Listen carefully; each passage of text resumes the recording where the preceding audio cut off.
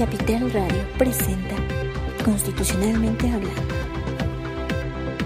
Bienvenidos a Capital Radio, a una emisión más de Constitucionalmente Hablando. Es martes 25 de octubre, les saluda Luis Velázquez y como siempre me encuentro con mi compañero Alberto Cuenca. ¿Cómo estás, Alberto? Hola Luis, hola amigos de Constitucionalmente Hablando. Pues es martes previo a la sesión de la Asamblea Constituyente, mucha actividad de comisiones, algunos jaloneos, empiezan a surgir cifras de un eventual presupuesto en esta Asamblea Constituyente que ya comienza a generar también discordia. El dinero siempre divide. El primer desencuentro fuerte, el dinero, de dónde van a conseguir recursos para operar, y que conste, que le quede constancia al auditorio de Constitucionalmente Hablando que quedan 5 días para que estos 100 legisladores presenten sus iniciativas al proyecto de iniciativa de constitución del jefe de gobierno Miguel Ángel Mancera y también de la ciudadanía, y hasta el momento es muy pobre el número de iniciativas que han presentado, el número de trabajo que han estado ellos presentando para reformar este proyecto, lo cual, si en estos 5 días no se robustece, pues prácticamente dejará muy limpio el proyecto del jefe de gobierno para este trabajo de dictaminar. Pero cuéntanos cómo está ya este debate. Tú tienes muy bien los detalles de qué propuesta estaba haciendo el PAN, Alberto, para conseguir recursos y sobre todo cómo operar este constituyente. Pues hay jaloneo cuando se trata de dinero y no es la excepción de esta Asamblea Constituyente. Supimos que el PAN, a través de Mauricio Tabe, presentó un anteproyecto de presupuesto por 88 millones de pesos a la mesa directiva de la Asamblea Constituyente, lo que le generó mucho ruido a los diputados de Morena, que hicieron su propio anteproyecto por solo 10 millones de pesos, ¿no? Argumentando que ellos son austeros y que el otro proyecto no. Te platico rápidamente en qué consiste este proyecto que elaboró Mauricio Tabe. Entendemos que este anteproyecto que hizo el panista fue a petición de la mesa directiva que preside Alejandro Encinas. Y bueno, para ir a detalle de ese primer proyecto por 88 millones, te comento lo siguiente. Está dividido en gastos para personal y en gastos de servicios parlamentarios, en gastos administrativos. Una de los desgloses es que 60 millones de pesos serían al pago de por lo menos 2 asesores por cada uno de los 100 diputados que integran el órgano legislativo. También considera un pago que el pago tiene que ser retroactivo, es decir, que a las personas que laboren como asesores se les tiene que pagar desde el 15 de septiembre cuando se instaló la Asamblea Constituyente, y no solo para los 3 meses de operación que le quedan a este órgano legislativo. En el documento se consideran 10 millones para gastos de las 8 comisiones legislativas, para gastos de operación.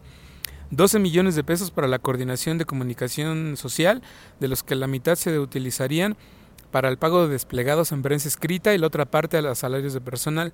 4 millones de pesos para la Secretaría de Administración y 500 mil pesos para la Unidad de Transparencia y Parlamento Abierto. Y bueno, los legisladores de Morena, Marina Brugada y Berta Luján, ofrecieron una conferencia de prensa en donde criticaron ese documento, dijeron que rompe cualquier regla de austeridad, y presentaron su propio proyecto, como ya decía yo, por 10 millones de pesos. De esos 10 millones, 5.5 millones se irían para el pago de personal, tanto de comisiones como de las unidades administrativas del órgano legislativo. Aquí cabe destacar un tema. Los diputados de Morena, las diputadas de este Movimiento de Regeneración Nacional, se oponen a que el reparto de las designaciones de las unidades administrativas se haga por cuota partidista. Ellas acusan que en la coordinación de comunicación social se pretende colocar a una persona muy ligada al PAN y cercana al anterior presidente del Senado, Roberto Gil, que en la unidad de transparencia y Parlamento Abierto se pretende colocar a una persona cercana al PRI, y en la de servicios parlamentarios se quiere imponer a una cuota del PRD.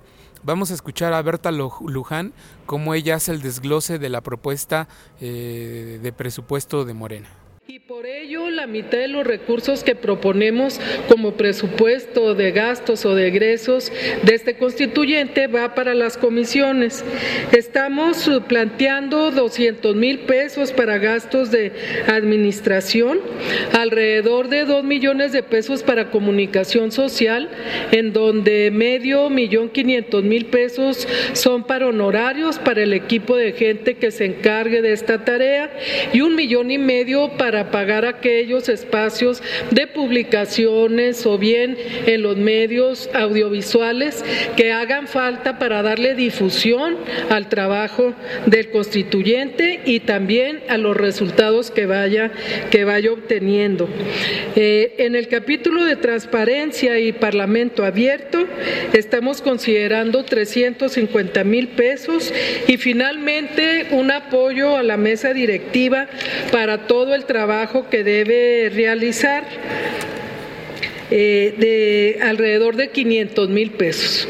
Esto en redondo nos da 10,091,000 pesos. Consideramos que con estos recursos se puede cubrir ampliamente las necesidades del constituyente, obviamente bajo criterios de austeridad y también de mucha transparencia. Acabamos de escuchar a Berta Luján haciendo este desglose muy puntual. Se ve que ellos ya lo tienen estructurado. Yo destacaría que Morena en este caso pues sí, ya está también pidiendo recursos, ¿no? Aunque sean mínimos, aunque sean austeros, ya está pidiendo que haya recursos. No plantean también como de dónde podrían salir. Habría que ver si ellos también están en la posición de Alejandro Encinas de que no sea dinero del jefe de gobierno o si eso no les importa a ellos.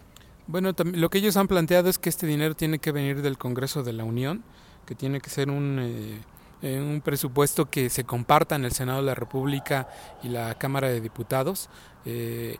Es muy parecida a la propuesta a la que también hizo el PAN. El PAN también considera que deben venir del Congreso de la Unión, pero también de la Federación y del gobierno del gobierno capitalino, que tiene que ser una responsabilidad compartida pues, de todos aquellos que en su momento querían reforma política para la Ciudad de México, ¿no? Así es, y pues el tema del presupuesto sigue estando candente y sabemos que Morena ya tiene como una idea de cómo se gastaría este presupuesto. Clara Brugada fue muy específica en decir que el dinero tiene que ir a comisiones, porque son los principales órganos que se encargarán de elaborar los dictámenes de la Constitución de la Ciudad de México, que sobre él las 8 comisiones dictaminadoras recae la responsabilidad principal y pues ahí es donde tiene que ir la mayor cantidad de recursos. Consideran que, pues, por ejemplo, el menor gasto tiene que ir para servicios personales. En este tono y durante la conferencia de prensa habló Clara Brugada. Lo que estamos planteando es que el recurso que la Asamblea Constituyente tenga vaya a comisiones, que los partidos, que las personas, hay varios diputados que no necesitan un asesor si no tienen un cargo especial como ser secretarios o ser presidentes de comisión. Entonces hubo una discusión interna al interior de Morena, planteamos todo esto y la definición fue que el grupo parlamentario de Morena no estará aceptando recursos de los impuestos de la ciudadanía más que los que vayan a las comisiones. Y hay compañeros que de alguna u otra manera se han venido acercando, en fin, que por distintas vías nos apoyan. No estaríamos dando un servicio, un apoyo, digamos, asesoría parlamentaria. Ellos no lo estarían haciendo si no tuvieran las condiciones para hacerlo. Acabamos de escuchar a Clara Brugada, quien hace esta exposición en cuanto a cómo deberían de gastarse los recursos. Suena una propuesta austera, apegada a los lineamientos también de lo que consideran este Parlamento abierto y considerando que solo requieren gastos para operar administrativamente. Y bueno, esto es parte del debate que se está dando en esta Asamblea Constituyente a más de un mes de los trabajos, porque ya están sesionando las comisiones y como comentábamos ayer, sigue siendo muy carente todo la infraestructura con la que cuentan, los espacios y esta desorden por falta de recursos, por falta de directores administrativos que se hagan cargo al 100% de esta Asamblea Constituyente, pues son una limitante todos los días. Las diputadas de Morena dijeron que iban a llevar este tema a una reunión que se está celebrando hoy por la noche en la mesa directiva de la Asamblea Constituyente, que ahí iban a poner sobre la mesa su propuesta de los 10 millones de pesos y que también iban a quejarse o impugnar esta intentona de hacer asignaciones por cuota de las unidades administrativas. Lo que estamos viendo aquí también es que los diputados de todos los grupos parlamentarios, de todas las comisiones, de la mesa directiva, de la mesa de consulta, siguen enfrascados en la forma más que en el fondo.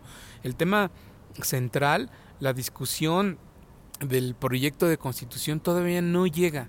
Todavía los legisladores siguen debatiendo sobre la forma en la que deben discutir, la manera en la que deben organizarse, y no vemos que ya haya aterrizaje del tema central que nos tiene aquí, que nos tiene en Jicotenca, que nos tiene en los salones prestados por la UNAM en el Palacio de Minería.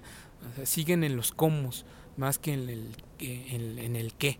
Pero bueno, platicábamos con Alejandro Encinas, él es presidente de la mesa directiva de la Asamblea Constituyente, sobre este pronunciamiento que hizo Morena de los dineros. Y Alejandro Encinas primero fue una posición demasiado evasiva y luego pues como la chimoltrufia, como digo una cosa digo otra. ¿Por qué lo comento? Porque inicialmente se manifestó en contra de que el órgano legislativo manejara un presupuesto y dijo que todos los recursos que lleguen deben ser en especie. Incluso agregó que los 10 millones de pesos propuestos por Morena no son necesarios, aunque un poquitito después pues ya dijo que no sería mala idea y hasta confió en que esta propuesta del Movimiento de Regeneración Nacional podría prosperar. Y agregó que si llega a haber un presupuesto para el constituyente, este debe asignarse para la labor de comisiones, para la operación en el Pleno y para el desarrollo de las audiencias públicas. Vamos a escuchar la forma en la que Alejandro Encinas considera que debe manejarse un presupuesto del que todavía no se sabe de dónde puede salir. Y que la prioridad debe darse fundamentalmente en lo que es la labor legislativa en las comisiones de dictamen y en la audiencia pública y el desarrollo de las actividades en el Pleno. Esa es la labor sustantiva y a eso nos vamos a abocar. Pero, por ejemplo, ¿recursos de dónde provendrían para apoyarle al personal, secretario técnico? No, yo creo que estamos hablando de apoyos en especie. Si ahorita, por ejemplo, todo lo que es proceso legislativo lo ha dado el soporte la Cámara de los Diputados, que así sea. Y que de aquellos cargos que pueden hacer designación la mesa de consulta sean sin remuneración, que sean voluntarios. Es así de sencillo. No, se le pidió al diputado Mauricio Tabe que presentara unos criterios y en base a esos criterios una estimación, pero en ningún momento se ha considerado como un presupuesto para la Asamblea Constituyente, ni se ha aprobado ningún presupuesto ni nada. Una estimación. Pero de todos modos, cosa que no hubo acuerdo. Yo en lo personal considero que era demasiado. Y más esos 10 millones que dice Morena, pues yo creo que no son necesarios para ser todavía más explícito. ¿Menos o más? Menos. Yo digo que nos vayamos a un constituyente que su gran diferencia es que es un trabajo ciudadano con mucho esfuerzo voluntario y el apoyo institucional, ya sea del Congreso de la Unión o de la Asamblea Legislativa, del Gobierno de la ciudad, sea en especie, que no se manejen recursos en el mismo. Es la voz de Alejandro Encinas para los micrófonos de Constitucionalmente Hablando, donde expone esta necesidad de los recursos. Ahora sí, como dices, primero decía que no, ahora dice, bueno, pensándolo bien, sí. Y lo que yo te preguntaría, Alberto, es ¿en qué radica esta diferencia de un presupuesto de 10 millones y uno de 80 millones? ¿Y qué va a pasar con los 50 millones que el gobierno ya había ofrecido para esta Asamblea Constituyente? La diferencia radica en la cantidad de personal que supuestamente se asignaría a los diputados y a las comisiones. Morena no está de acuerdo en que se asigne dos diputados dos asesores por diputado. Considera que debe haber un secretario técnico por comisión y en su caso pues 2 enlaces y dos asesores por comisión. Lo que está planteando la propuesta del PAN son hasta 60 millones de pesos para 2 asesores por diputado. Esa es ahí la gran diferencia. También hay una gran diferencia en el recurso asignado a comunicación social. Morena dice que deben ser 1.5 millones de pesos, la propuesta de Mauricio Tabe es que sean 5 millones de pesos. También el planteamiento de Mauricio Tabe es que haya 200,000 pesos por unidad administrativa para el pago de directores generales. Y el planteamiento de Morena es que sí debe haber recurso para los directores generales, pero el salario debe ser menor. La propuesta de Mauricio Tabe es que se les pague similar al tabulador de salarios de la Asamblea Legislativa, que es muy alto, y Morena contempla que se les pague según el tabulador del gobierno de la ciudad, que es más bajo, que es más austero. Ahí radica la gran diferencia en salarios. De los 50 millones de pesos que supuestamente vienen del gobierno de la ciudad, y lo digo supuestamente, platicábamos off the record con Alejandro Encinas, y él nos comentaba un dato que no se había dado a conocer, que cuando él lo comentó esto con el consejero jurídico del gobierno de la ciudad, Manuel Granados, que el consejero le dijo pues que ese presupuesto, esos 50 millones no los tiene la Consejería Jurídica, que cuando el secretario de Finanzas fue a la Asamblea Legislativa y reveló que había 50 millones de pesos para la operación de la Asamblea Constituyente, Manuel Granados de inmediato le llamó al secretario de Finanzas para decirle, oye, mano, ¿y dónde está ese dinero? Porque pues aquí no hay nada, ¿no? Y Alejandro Encinas lo que agregó, lo que comentó aquí de récord, platicando con nosotros, pues es que el apoyo que ha dado por el gobierno de la ciudad ha sido en especie. El apoyo que ha dado el Senado ha sido en especie, igual que el apoyo de parte de la Cámara de Diputados y de la Asamblea Legislativa. De hecho, les puedo comentar que el Senado, el gobierno de la ciudad y la Comisión de Derechos Humanos capitalina están prestándole espacios a la Asamblea Constituyente para ir a sesionar fuera de Jicotencat y del Palacio de Minería. Les están prestando auditorios en la Escuela de Administración Pública de la ciudad, les están prestando el espacio del extemplo de Corpus Christi, 3 salones del auditorio de la Comisión de Derechos Humanos, y aquí en la Plaza Tolsá se va a instalar una segunda carpa, ya hay una ahorita colocada, se va a instalar una segunda carpa para hacer foros públicos. Entonces, lo que ha insistido Alejandro Encinas es que todo el apoyo que ha llegado ha sido en especie. De los 50 millones de pesos que en su momento habló el secretario de Finanzas, tampoco se sabe que exista, que se tenga certeza de que ese recurso existe. Muy bien, es un tema que está generando ruido y pues ya muchos se preguntan por esa danza de millones. Varios se han empezado a preguntar que dónde hay dinero para operar. Hoy quien lo dijo fue una persona que pues se ha mantenido como de un perfil medio y que habla más, le gusta hablar más en los micrófonos del tema de derechos humanos, pero que hoy sí habló de dinero, y ella es Marcela Lagarde, la presidenta de la Comisión Carta de Derechos de aquí de la Asamblea Constituyente, pues quien se preguntó y quien les dijo a los asambleístas, pues oigan, si hay dinero quiero saber en dónde está, seamos transparentes en ese recurso, en esa danza de los millones. En este tono habló Marcela Lagarde durante la instalación de la Conferencia de Armonización de la Asamblea Constituyente. Pero en la prensa han salido artículos acerca de que hay la danza de los millones aquí.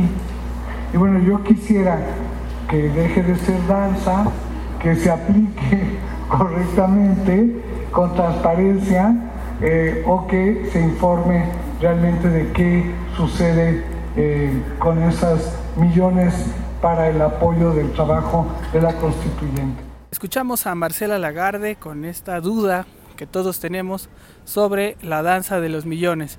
Pero siguen los lamentos, Alberto, siguen los lamentos de los constituyentes por seguir trabajando en condiciones poco dignas. Sí, Enrique Provencio por segundo día consecutivo alzó la voz pues para decir que al menos en su comisión, la que él preside, la de Desarrollo Sostenible, tampoco hay condiciones para trabajar. Dice que no se han integrado los secretariados técnicos y que pues, los equipos de apoyos que existen pues es porque son personas que están de manera voluntaria respaldando la labor de los diputados constituyentes. De esta manera habló también Enrique Provencio durante la instalación de la conferencia de armonización que preside Muñoz Ledo. Vamos a escuchar el tono en el que Enrique Provencio habla de la queja y de la precariedad en la que están laborando los constituyentes. En los hechos no se han integrado los secretariados técnicos propiamente dichos o los equipos de apoyo. Y creo entonces que para no estar incurriendo en la ficción de que las comisiones tenemos ya todo el apoyo por parte de la Asamblea Constituyente, solicito atentamente a la mesa directiva tomar las medidas para que en efecto contemos con estos equipos de trabajo y no estemos dependiendo de los apoyos personales que cada quien según sus circunstancias distintas esté obteniendo. Hay diputados y senadores que pueden complementar los equipos técnicos con sus equipos originales. No todos estamos en esas condiciones. Ese es lo primero. En segundo lugar, en los hechos de las comisiones, al menos no la Comisión de Planeación, de Desarrollo y Planeación, no estamos contando con todo el apoyo para poder funcionar con todas las reglas de Parlamento abierto. Junto con lo que usted mencionó de archivos y otros aspectos, la carga de trabajo a partir de esta semana aumenta enormemente. Como está claro, tenemos solamente un mes para poder elaborar los dictámenes. Urge, por cierto, que tengamos las comisiones un lineamiento más preciso sobre el tipo de dictámenes, si es un dictamen artículo por artículo, si es un dictamen acerca de todos los artículos que nos han sido turnados, entre otros aspectos. Escuchamos a Enrique Provencio con esta queja muy sentida ya de que, pues por lo menos en su comisión, las condiciones no son dignas para poder llevar a cabo el trabajo para una constitución, que supongo que así lo van a recordar en la historia, todos los conflictos o trabas que tuvieron para poder legislar. Espero que no sea eso un pretexto el día de mañana en caso de que dejen un bodrio legislativo. Y bueno, en la Asamblea Constituyente que mañana va a sesionar, sigue este debate de la ministra de Culto, la exministra de Culto, Aída Arregui, en cuanto a las solicitudes que se han hecho a la Secretaría de Gobernación para saber si la ley le permite estar en este constituyente o hubo alguna anomalía al registrar estos requisitos de elegibilidad. Pues como recordamos, fue impugnada por el partido Morena, quien la acusó de ser ministra de Culto y al mismo tiempo estar aquí ocupando una curul en la Asamblea Constituyente. El tema del estatus legal de esta legisladora no se ha acabado el debate sobre este tema. Alejandro Encinas, el presidente de la mesa directiva, nos decía que pidió información del caso a la Secretaría de Gobernación y al Instituto Nacional Electoral, pero ambas instituciones entregaron una información que se contrapone. Por una parte, el INE dijo que se habían cumplido los requisitos de elegibilidad de Aída Arregui, pero la Secretaría de Gobernación dio a conocer que la diputada dejó de ser ministra de Culto en diciembre de 2015. ¿Cuál es aquí el problema?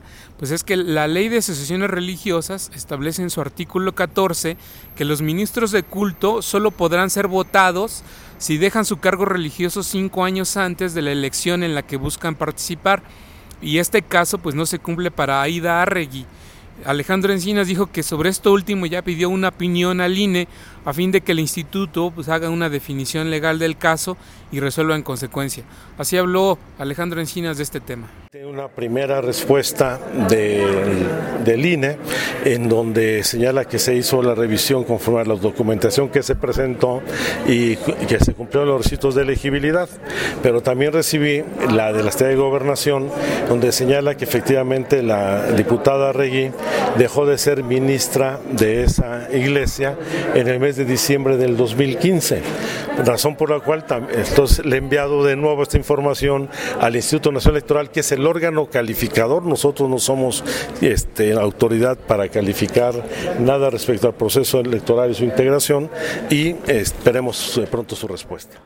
Escuchamos a Alejandro Encinas, presidente de la Asamblea Constituyente, quien ya está integrando esta investigación, y lo único que demuestra es que lo que sigue habiendo son más dudas sobre si no se revisaron bien los papeles de la exministra de Culto, que lo único que está confirmado hasta el día de hoy es que sí fue ministra de Culto y que dejó de serlo el año pasado. Entonces aquí hay un tema que tendrán que dirimir las autoridades, porque existen plazos legales para que se cumplan estos procesos.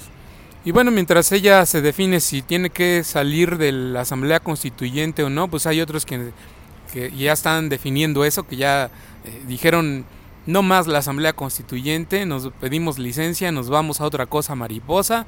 Uno de ellos fue Raúl Cervantes, senador del PRI, quien al pedir licencia también al Senado de la República, deja la Asamblea Constituyente, se va como titular de la PGR en sustitución de Arely Gómez. Con Raúl Cervantes ya son 3 los priistas que en menos de 2 semanas dejan la Asamblea Constituyente. Ya se fue Carlos Aceves del Olmo, quien a su vez es dirigente de la CTM, y también el dirigente de los burócratas, Joel Ayala. Ya también habían pedido licencia a otros constituyentes como Carlos Payán de Morena por una cuestión de salud, y Javier Jiménez Espriu también de Morena, quien tenía compromisos académicos en el extranjero, aunque en ese caso pues su solicitud de licencia es temporal. Bueno, pues mientras tanto la Asamblea Constituyente se va recomponiendo, van llegando algunas personas nuevas, se van otros que ya habían sido designados, algunos que solo se presentaron una vez. En fin, no hay mucha seriedad en el trabajo que se está realizando aquí por alguno de los legisladores. Esa es la tónica. Vamos a ver cuánto más dura esta situación, el de que hay constituyentes que piden licencia porque no pueden, porque ponen sin fin de pretextos para no estar aquí. Mientras nosotros seguiremos desde Jicotencal y desde el Palacio de Minería informándoles a diario cómo están aconteciendo las cosas en esta Asamblea Constituyente.